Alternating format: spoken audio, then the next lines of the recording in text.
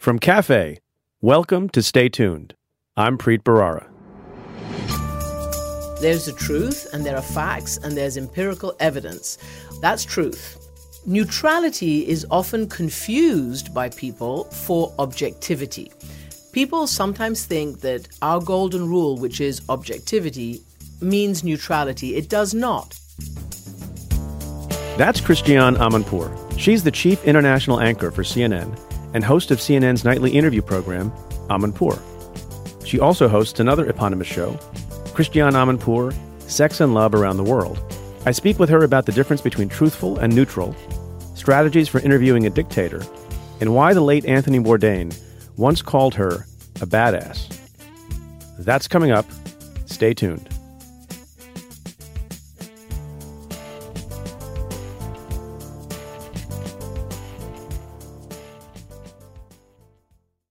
Hey, Stay Tuned listeners. As many of you know, March 19th is a special day for me. It marks the publication of my first book, Doing Justice. And what better way to celebrate than with the first cafe event of 2019, a live taping of Stay Tuned at NYU's Skirball Theater.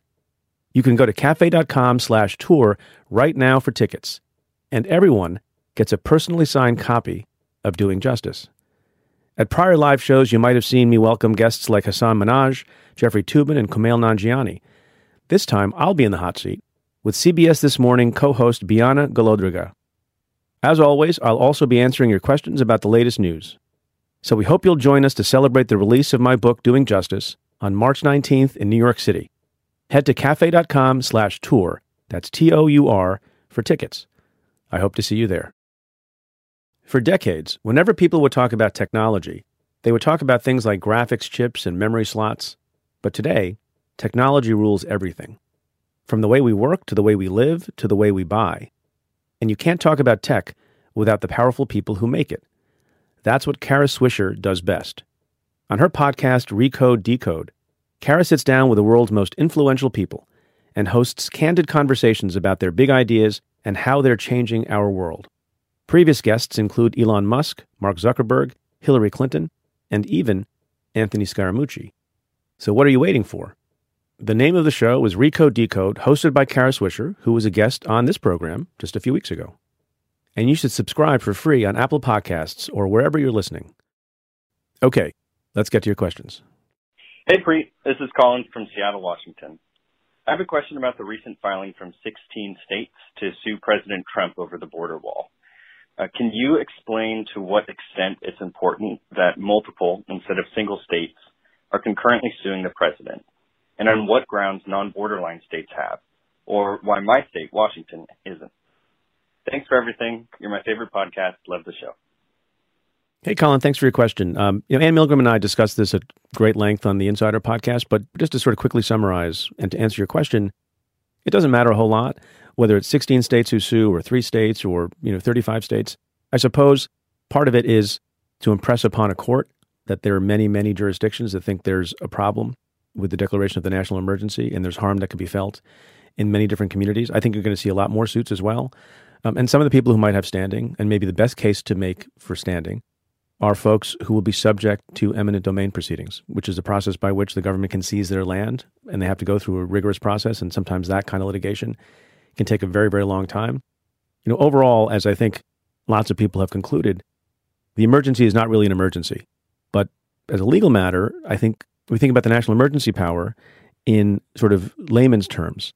But the statute that confers on the president, dating back to the mid-1970s, the power to declare a national emergency, doesn't really do a decent job of defining what an emergency is. In fact, the statute doesn't even define emergency.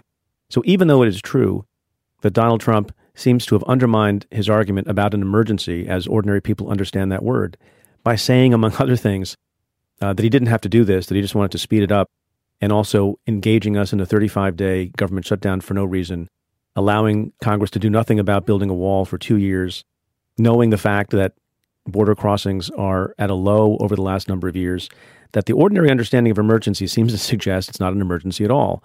On the other hand, emergencies get declared all the time.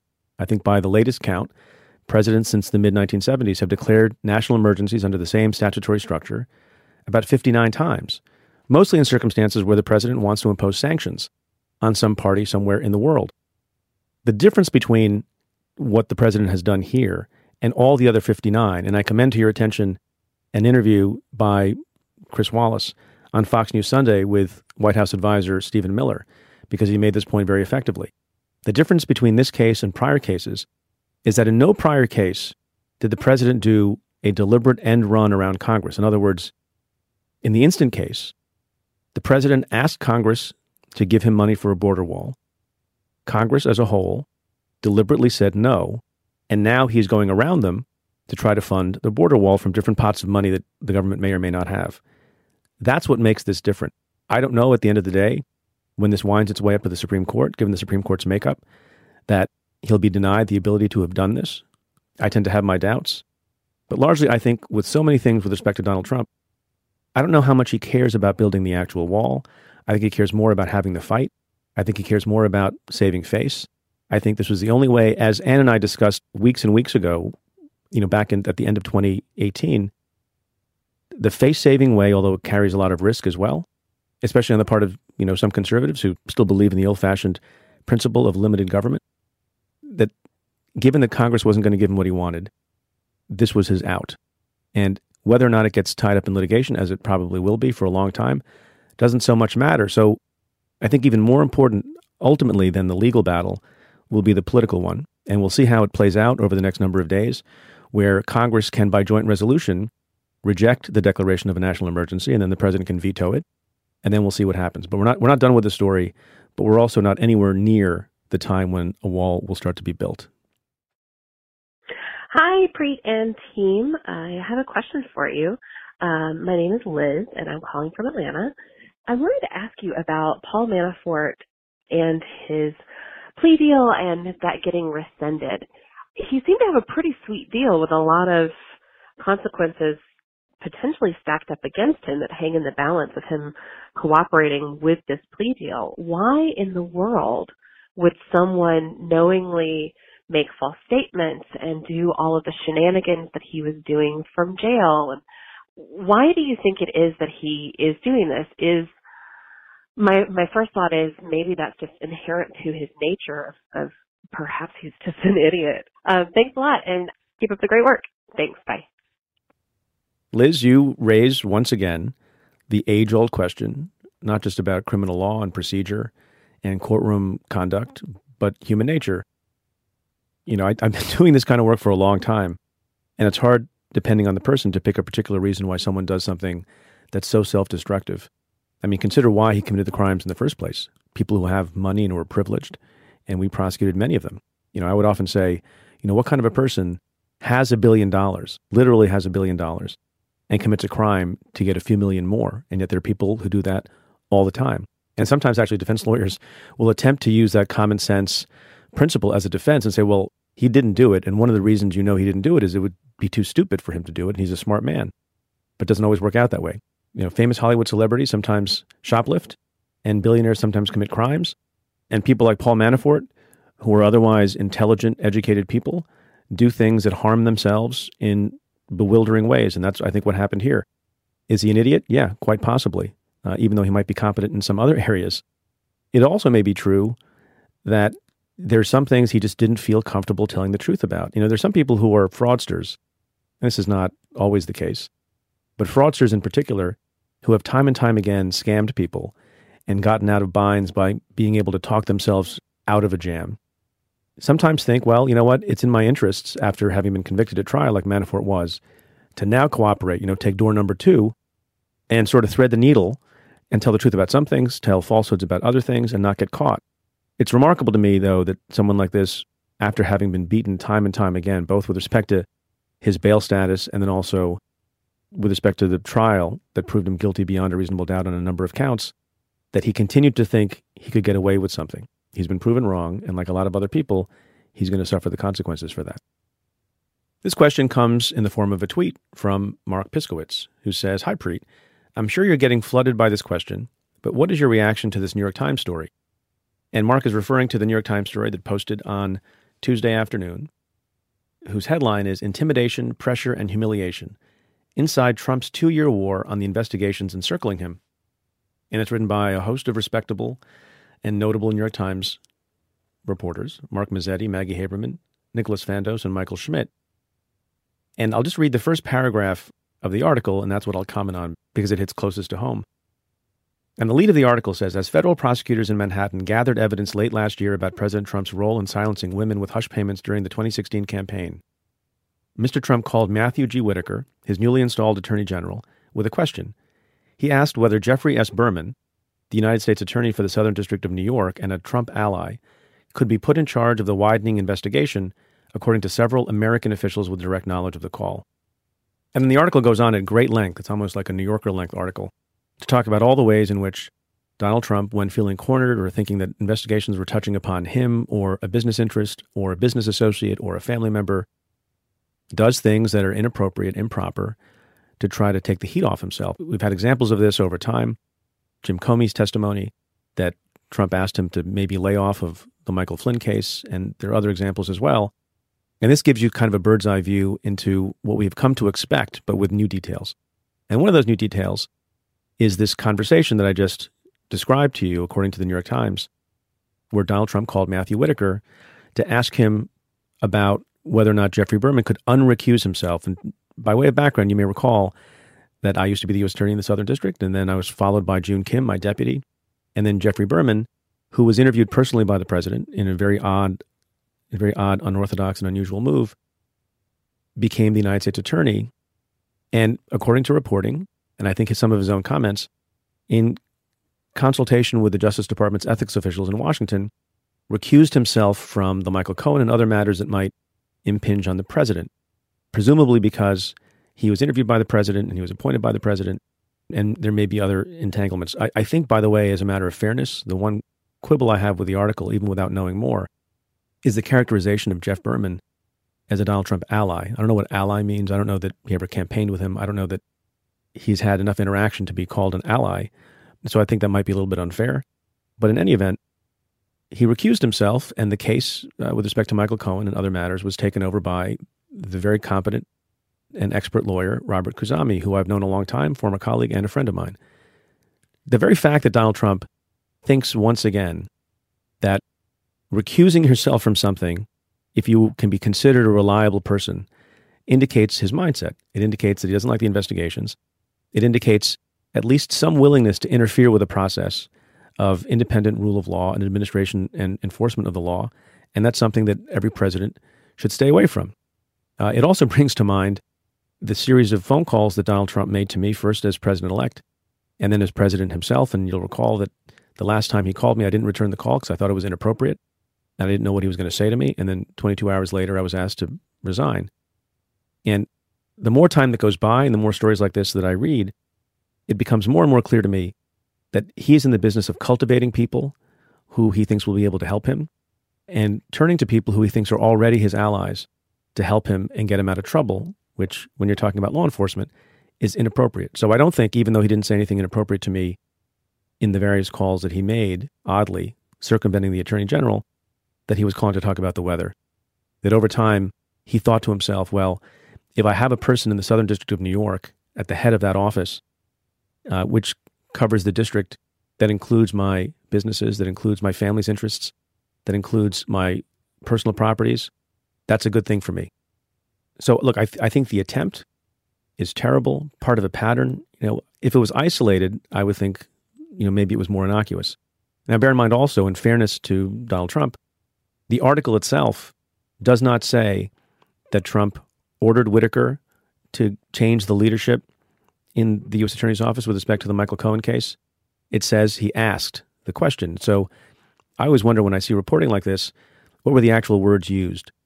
Obviously, the most damning would be if he told him to do a thing and Matt Whitaker refused. That tells you more about what's in Donald Trump's mind. I suppose in an isolated case, the mere asking of the question, hey, why can't Jeff Berman end his recusal, is a little bit more innocent and doesn't rise to the level of obstruction. But we all know in life that someone doesn't have to give a direct instruction to make the meaning clear. The famous, who will rid me of this meddlesome priest? So I don't know the context. Nothing came of it. It seems, whatever you think of Matt Whitaker, the reporting also indicates that he didn't do anything about it. He didn't try to change the leadership structure at the Southern District of New York. The question has also been raised whether Matt Whitaker in some way could be subject to a perjury prosecution based on what he said in his House testimony regarding his interactions with Trump about the Southern District of New York. If you go back and you look at that testimony and read it, it's very unclear. As I've said before, the quality of a perjury prosecution often rests on the quality and precision of the questions being asked. And without disparaging members of the House of Representatives, some of those questions were not very pointedly asked.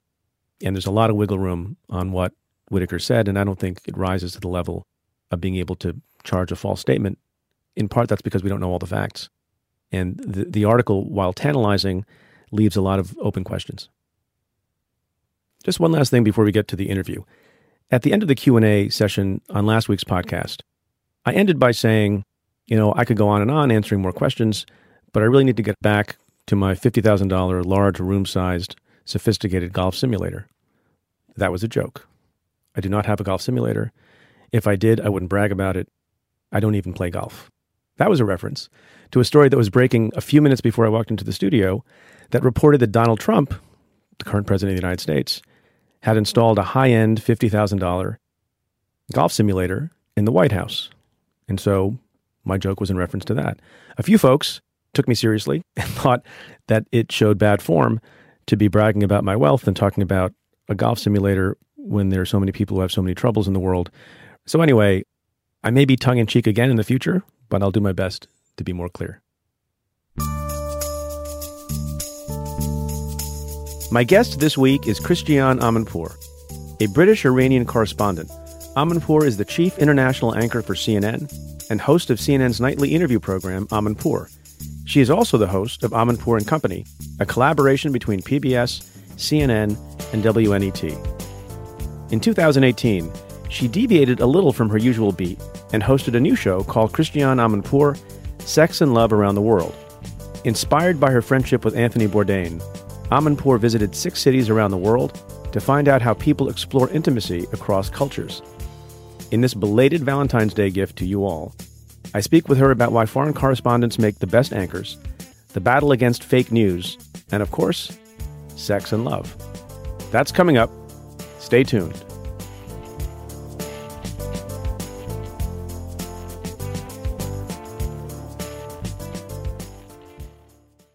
U.S. job growth is the strongest that it's been in recent years. With so many people applying for jobs, hiring the right candidate can be hard. But there's an oasis where hiring is simple, fast, and smart. A place for growing businesses to connect with the best candidates. That place is ZipRecruiter.com/Preet. When you post open positions through ZipRecruiter, the site sends your job to over 100 of the web's leading job boards. And with its powerful matching technology, ZipRecruiter scans thousands of resumes for you. It finds the best people with the right experience and invites them to apply. As applications pour in, ZipRecruiter analyzes each one to spotlight your top candidates. That way, you'll never miss a great match. ZipRecruiter is so effective that 80% of employers who post to the site find a qualified candidate within the first day. Want to try it for free? Well, now you can at this exclusive web address, ZipRecruiter.com/Preet. That's ZipRecruiter.com/Preet. ZipRecruiter.com/Preet. ZipRecruiter, the smartest way to hire. Christiane Amanpour, thank you so much for being on the show. It's a great pleasure, Preet. How's your new show going? I think really well, but you'd have to ask the viewers. But by all accounts, it's going really well, and I'm very, very, very happy about it. It's in practically all the PBS households and markets, and it's doing incredibly well according to the metrics they have. But more to the point, according to the response that I get. And I just think and I hope that it's because these times demand and require, some really deep conversation and not necessarily too much shouting, too much talking head. We try to take on the breaking news of the day and the main news of the day, but to go behind it as well and sort of dig down and have real conversations on the real sort of policies and substance that affects people on a day-to-day basis. Well, I think it's terrific, and I think that you do a terrific job. My question, though, is why isn't there more programming like that? There's a lot of programming. It's 3 minutes with a panel of 7. nobody ever digs deep. What's I'm not the reason? one to ask about that. You're going to have to ask the bosses. I'm just a humble, what can I say, a humble servant. Why can't you become, with all this experience and all these connections, why can't you become a media titan and start? You know and what? start Have you seen what's happening with the media titans right now? Wow. I'm happy just to be a good old foot soldier in the trenches. That's who I am. It's what I am. I'm a reporter. I always have been. And perhaps, honestly, perhaps that is what I'm transferring to my studio show. The fact that I've been there, I've seen it, I've done it. I continue to be out there talking to the people, whether the civilians or the policymakers or whoever it is that are the real players. And so I think that hopefully people see a sense of experience that I bring to the table, a very, very, very high BS meter, a very, very high level of refusing to take no for an answer, and demanding a question to be answered for the people who are, I like to say, my constituents. And I don't say that in any arrogant way, but the people who, turn on the TV or turn on their laptop or their phone or whatever platform they're using to try to figure out what we're saying on the show on any given night. So I take it very seriously. I don't I don't think people are watching or listening to the podcast just because, there's so much option, there's so much alternative out there, there's so much, product out there that I just want people to know that when they turn to me, they can get the real deal, and they know that I'm being honest with them and as truthful as I can, and I'm not mixing neutrality with truth, and I'm not pretending to equate two very different things. I insist on being truthful and not neutral, and I hope that shows. We're going to get to truthful but not neutral, but let me ask you this. Do you think that folks underestimate what the public wants, that they emphasize too much entertainment rather than understand that lots and lots of people want to be informed as well? I think maybe that was the case, in the past several years. But I do believe that since we've entered this vortex of a different kind of politics, I think many, many people are actually looking for real news, facts, truth. Clearly, there's a lot who don't really care, who buy into conspiracy theories, who still go to Facebook and other places where they can find fake news. I do think that people have to take on a responsibility of their own right now. It's not enough just to say, oh, well, I saw that online, or I saw that on social media, or I heard that on the radio, or blah, blah, blah. People in this environment, if they really want to be informed, if they really want to be safe and secure by knowing the facts and the truth, have to also take on the responsibility themselves as buyers, if you like, as consumers. They would in any other aspect, right? Whether they were searching for a good loan at the bank or a mortgage or the best buy on a car or whatever it might be, the school for their children. They go out and they shop around and they get the best that they can. And they must do that right now when it comes to information, because we are being inundated by charlatans who don't give a damn about the effect they're having on people. And they just care about clickbait and just care about racking up their own dollars, their own profit margins. It is a disgrace. It is immoral. It is the marketplace. So I think that people need to be responsible and choose their destination carefully and, come to people like us who are tried and true and tested and proven brand names in this sphere. You said a couple of minutes ago something that I think is very important, that you have a high BS meter. How did you develop that? And how do ordinary people develop a good BS meter? Well, Preet, I think you obviously in your career have a very highly developed sense of what's right and what's wrong and what's true and what's false. We prosecuted a lot of bad people. And I think that it's a question of what you choose to do with your career, with your life, how you decide to interpret that. And mine is in reporting. It's in news. It's in journalism.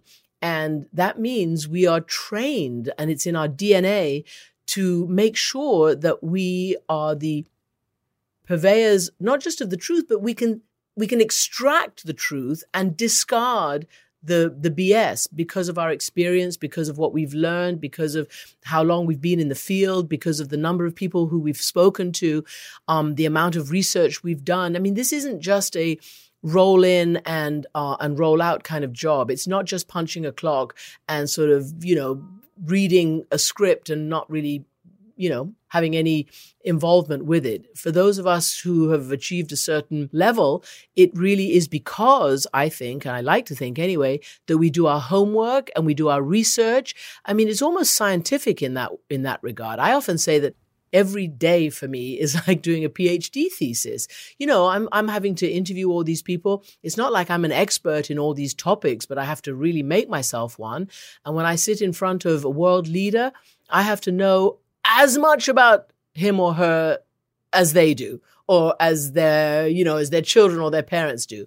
And that takes a lot of research and a huge team. We have a very, very dedicated team, researchers, producers, etc.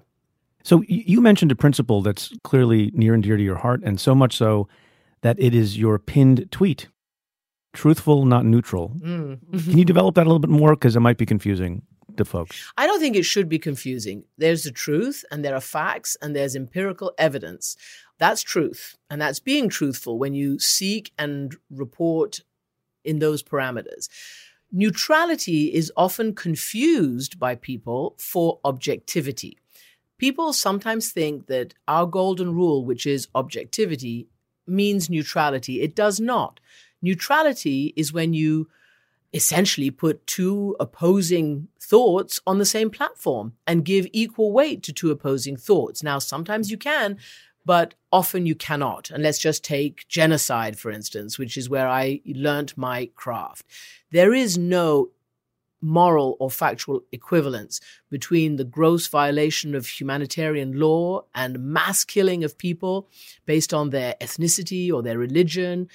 There's no equating the perpetrators with the victims. And I found that out in Bosnia and in Sarajevo during the siege during the 90s, because world leaders tried to say that all sides were equally guilty as a way of not intervening and not having to take the uncomfortable but legally binding steps to stop ethnic cleansing and genocide. So I learned that really, really quickly, that objectivity means giving all sides a hearing, but not conflating all sides and making them neutral or morally or factually equivalent. So I learned that very, very quickly. And you can, transfer that doctrine, if you like, to anything of massive importance. For instance, climate change. Let's just take that. Something that is an existential threat to our civilization. By the way, not to the planet. The planet will continue to exist. Our civilization may very well not. So there's no equivalence between the science, the overwhelming 99% of science, and the very tiny 0.1%, I'm making that up, but tiny, tiny, tiny, tiny minority of deniers.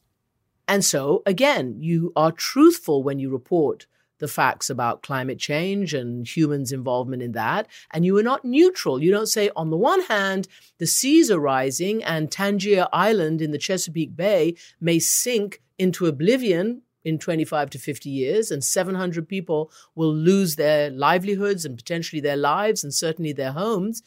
You don't draw an equivalence with that fact. And those who say, oh, well, we can't do anything about it. It's got nothing to do with us and, et cetera, et cetera. So I feel that this is really important, particularly in today's age, where unfortunately the line between truth and falsehood has been blurred to an extent that I never believed I would have to witness and work around in my lifetime and in my career. It is really a dreadful thing when people say to me that we just don't know where to find the truth. I mean, it's like a dagger to my heart. It just is like a dagger to my heart.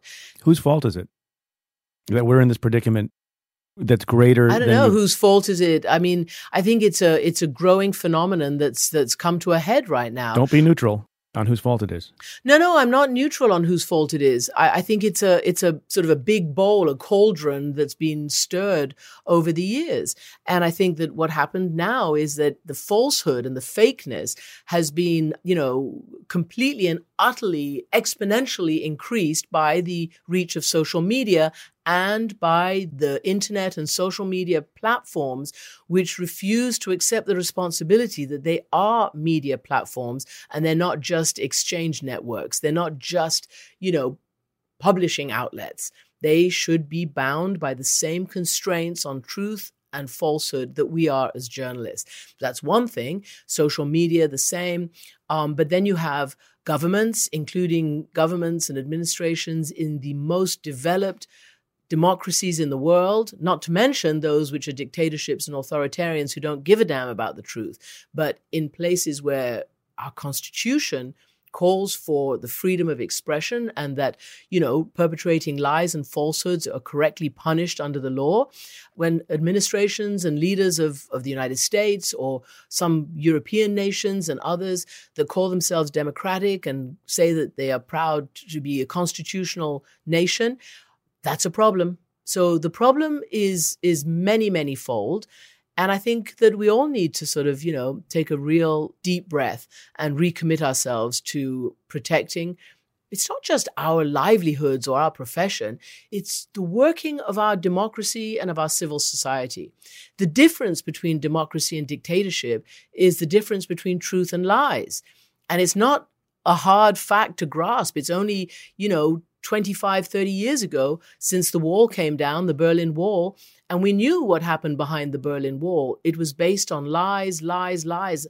The Soviet Union, the East European Soviet bloc, and that's how they kept that authoritarian dictatorial system together. The minute the truth was let out and people could breathe the oxygen of truth and see the light of truth, the whole world changed. And we need to remember that. Can you broadcast and tell the truth through storytelling, or is there a danger in narrative? And I think you've said something like this. There's a danger in narrative that causes people to leave out facts because they don't fit a narrative. Is there a problem there? Well, I mean, look, I think those people who choose to leave out facts and choose to distort the narrative, yeah, there's a danger there. But I mean, my experience has been at a mainstream network, which is bound by the established rules of the game.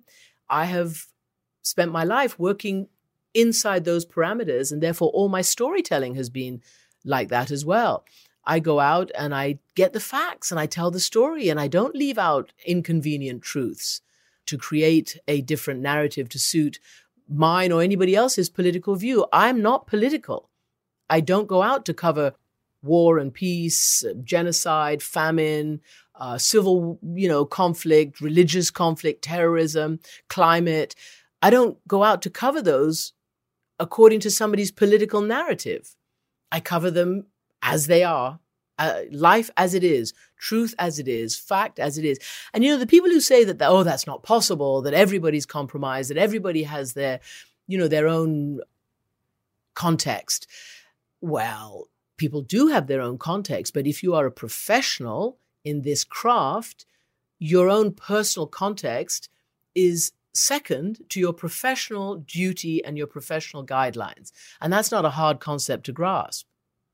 You were very good friends with the late, great Anthony Bourdain. I was, yes. Whose loss has been mourned by lots and lots of folks. He one time called you a badass. I didn't know that, but that's great. Are you? I guess I am, if Anthony Bourdain says I am. I wear it as a badge of honor if he said that. Look, he was a good friend. I wish I'd known him even better. I wish I'd been able to help. I just feel terrible that he couldn't turn to his friends in his last hour of need. I feel terrible about it because he was, I always want to say, is a great, great person and a great force of nature.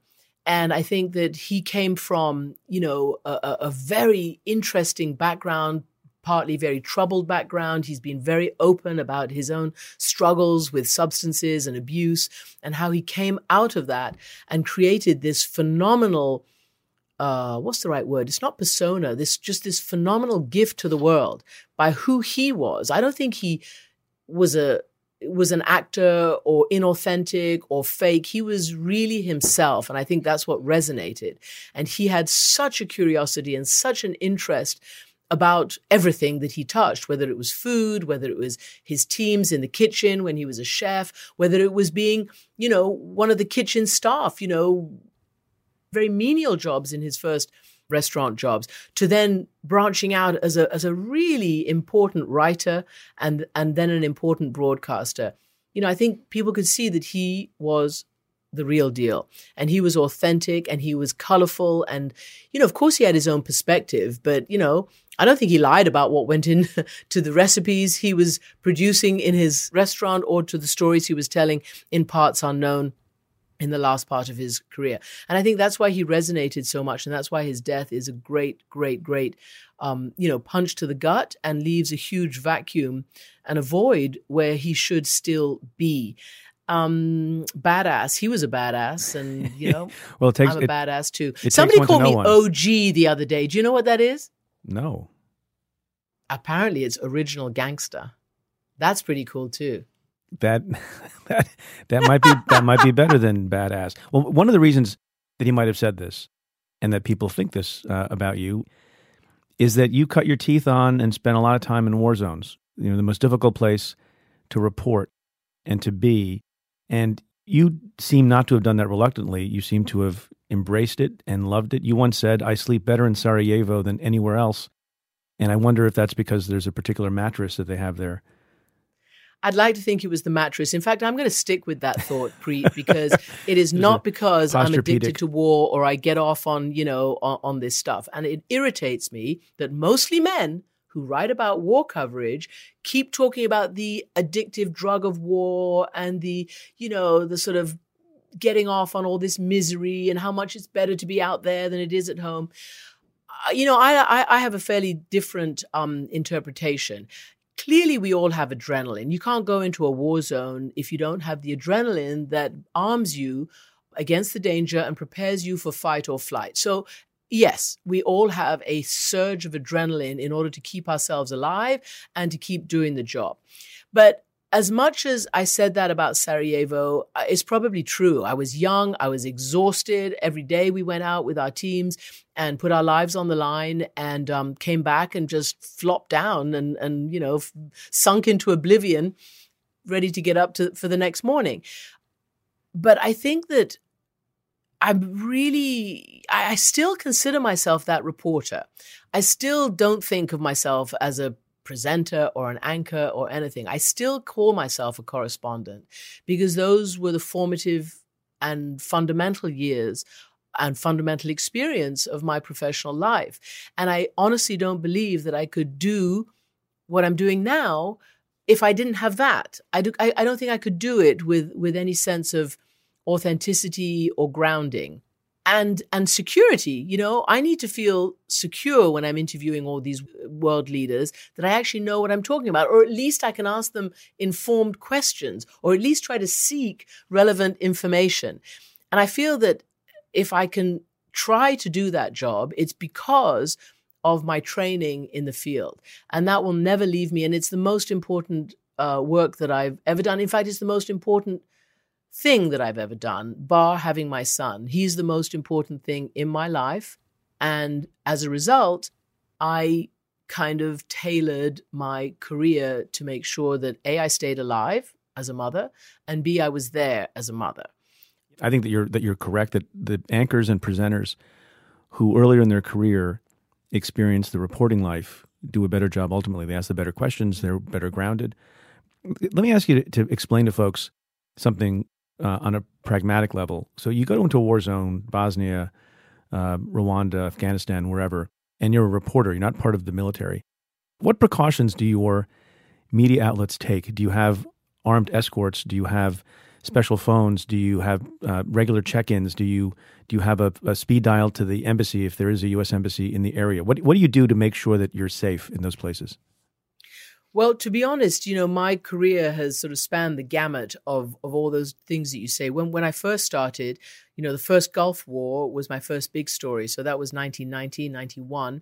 And we were part of a massive group of foreign correspondents who landed in Saudi Arabia to cover the U.S. military and the massive coalition that President George H.W. Bush had gathered to push back Saddam Hussein from invading Kuwait. And therefore, there was a lot of connection between us and the military. We were reporting on the military. Sometimes we got them angry because of what we reported about their preparedness or what the troops were saying, waiting for the build-up to the war. But nonetheless, we were there, and by and large, they kind of knew where we were. So there was that kind of security. Also, we were kind of obvious because it was one of the first places where we had this amazing satellite technology that kicked in on a big level. And I think that's where CNN became dominant in the public consciousness because, it was really the first time war was broadcast in real time into people's living rooms. So in that regard, we were quite safe. The worst thing that could happen was that we could either be caught in the crossfire somewhere, or as one of my colleagues from CBS, a group of my colleagues from CBS, they were captured by crossing the line unknowingly, and they were captured by the Iraqi troops, and they were held for the rest of the war. So those were the difficulties then. Then carrying on, Bosnia, there was no security, no safety. Bosnia was where reporters started being deliberately targeted. No longer were we caught in the crossfire and accidentally hurt or killed, but deliberately targeted. And that was very, very troubling. And I lost many friends to snipers' bullets and to shelling. And I had many, many friends and colleagues wounded. And each time I say this, I'm sorry, you're going to hear me bang on the desk and bang on the wood. I thank God that I survived and that my team survived. But that was a very scary development. And only after a good handful of people had been killed did our organizations start stepping up the security. So we began to get armored vehicles that we had, taped with TV. We began to get bulletproof vests, then later helmets, and then later, after 9/11, they started with the, certain amount of security traveling with us, because then you got to the militants in Iraq, which then morphed into ISIS, who were really not just deliberately firing at you from afar, but now coming up to you, grabbing you and slitting your throats, and kidnapping you for money and that kind of thing. So as the danger increased, the level of protection and security by our companies increased as well. Which is good. You have interviewed a lot of people, including heads of state, over the course of the years. And you mentioned earlier in this interview that there are certain kinds of people, dictators, who don't care about truth at all. And you've interviewed some of them too. Two questions. One is, do you have a favorite dictator interview that you've done?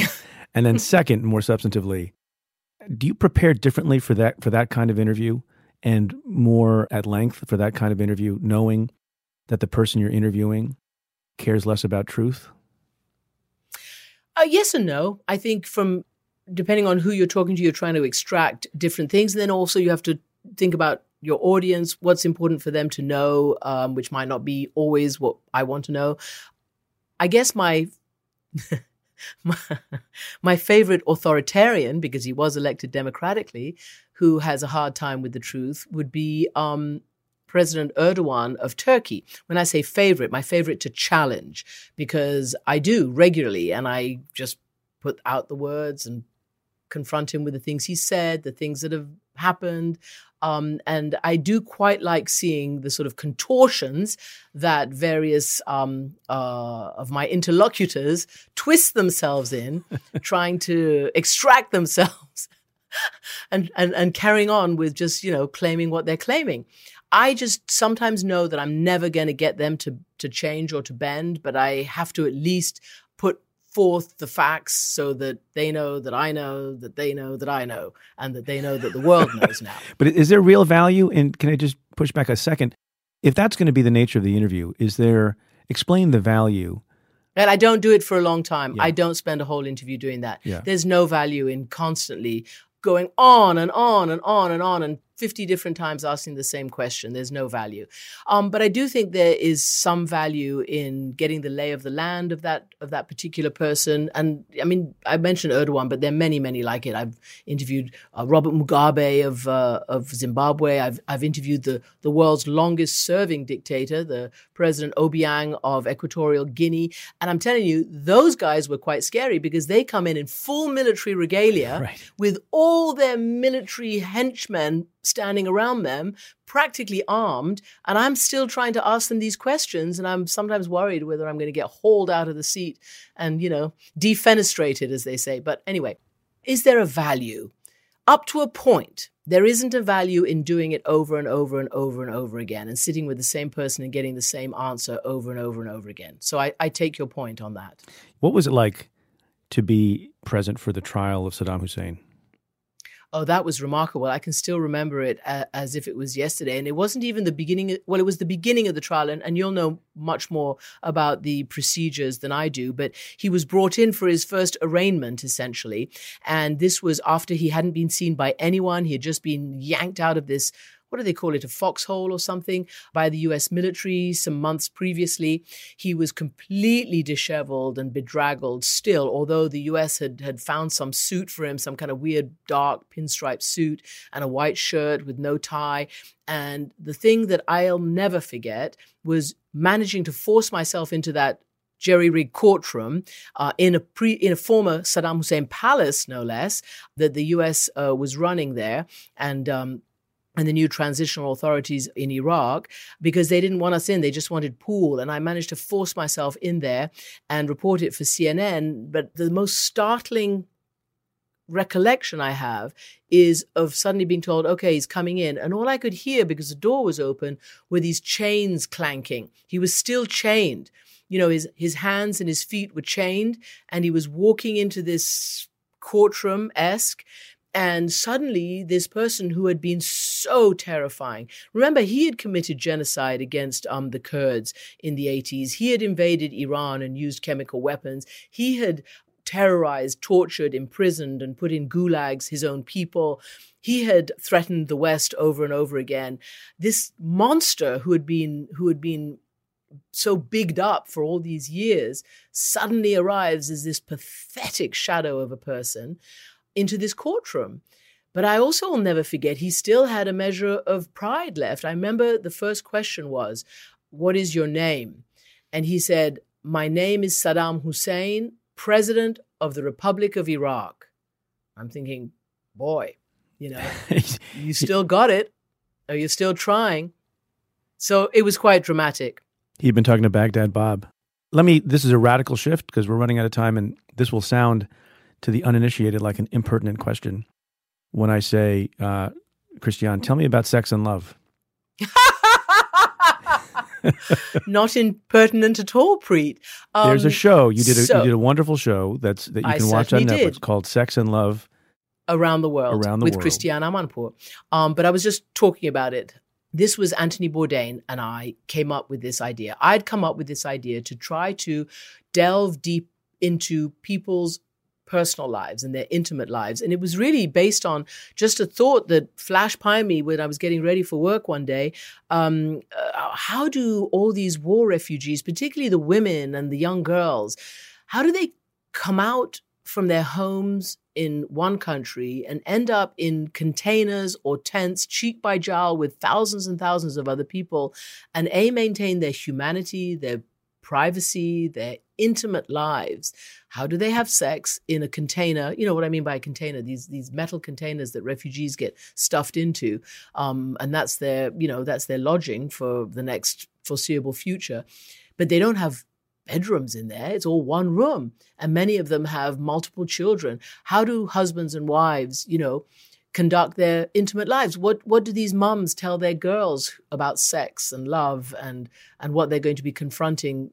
What are the birds and the bees stories? Anyway, I brought that idea to Tony Bourdain, and he thought it was a great idea. And so we took it to CNN, and his company, obviously they were intimately involved with CNN, produced it for me. We did a series of 6 in 6 different cities: Tokyo, Shanghai, Ghana, Berlin, Beirut, and Delhi.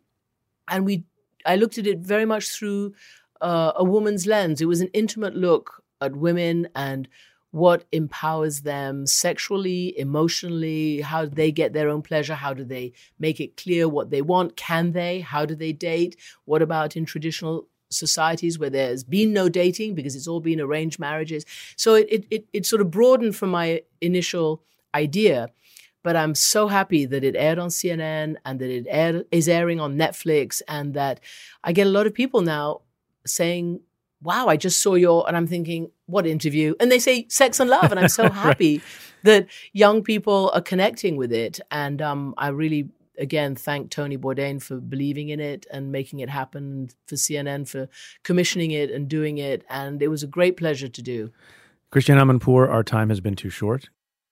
When the original gangster has more time, we'll do a longer interview. Thank you so much. I didn't even know what it meant. Thank you. Thanks, Christiane.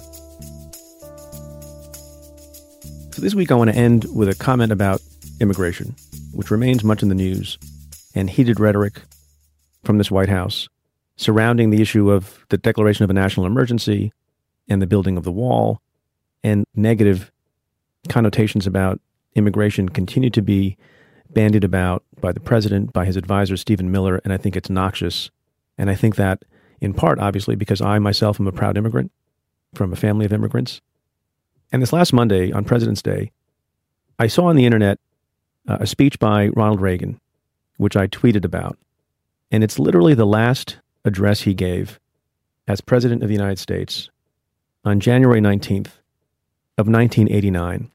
And though I have a lot of problems with a lot of things that Ronald Reagan did, I am not a Reagan Republican, and I think many of his policies harmed lots of folks, especially in communities of color and in other places in our country.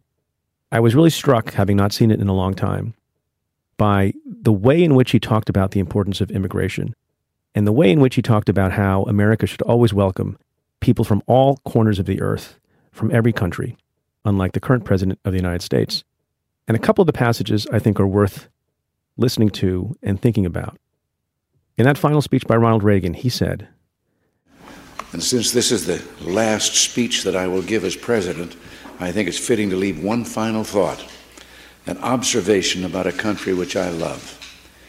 It was stated best in a letter I received not long ago.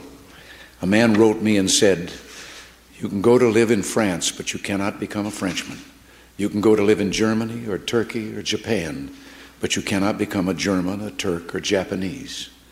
But anyone from any corner of the earth can come to live in America and become an American.'" Reagan also said this, "Thanks to each wave of new arrivals to this land of opportunity, we're a nation forever young, forever bursting with energy and new ideas, and always on the cutting edge, always leading the world to the next frontier. This quality is vital to our future as a nation.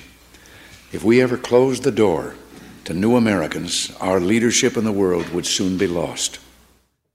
Some folks have suggested from time to time, when we refer to prior presidents with whom we might have disagreed, like Ronald Reagan, I've heard a couple of people say, stop lionizing him. I was not lionizing Ronald Reagan. Among other things, I was showing the contrast between the rhetoric out of the current Republican Party head, Donald Trump, and the former highly successful Republican Party head, Ronald Reagan, on this issue of immigration and how we talk about immigration, how we talk about people who come to this country, and that it is a strength, not a weakness. And I think that's important.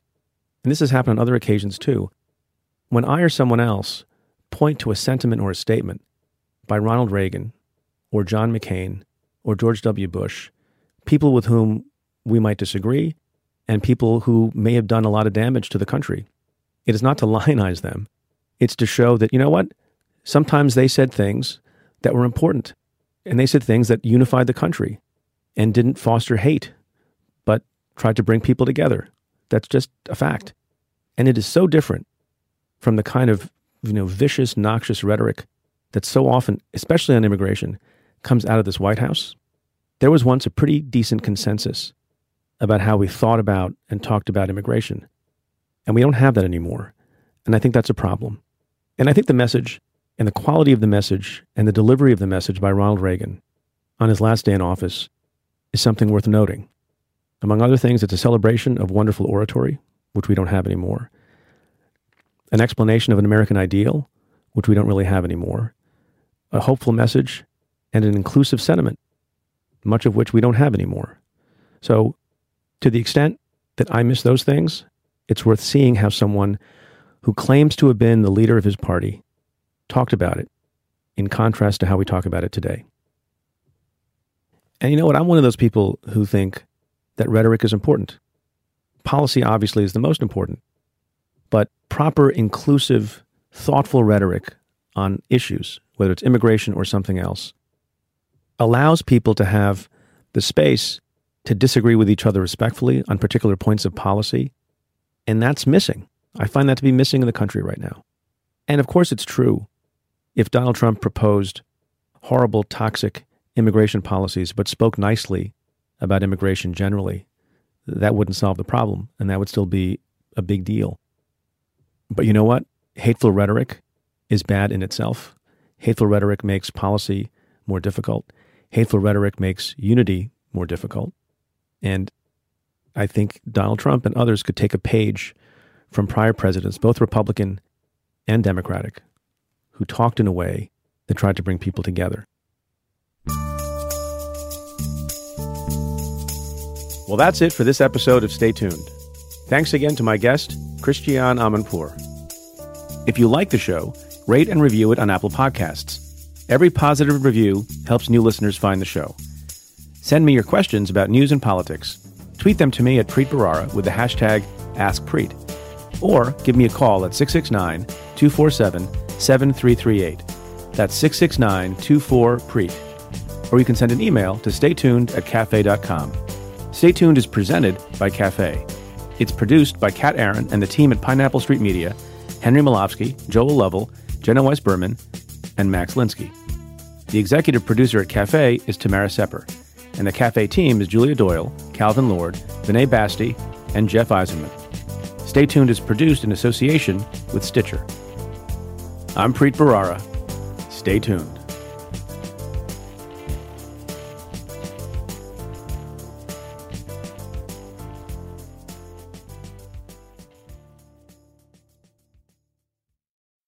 Simply Safe is the home security for right now, when feeling safe at home has never been more important.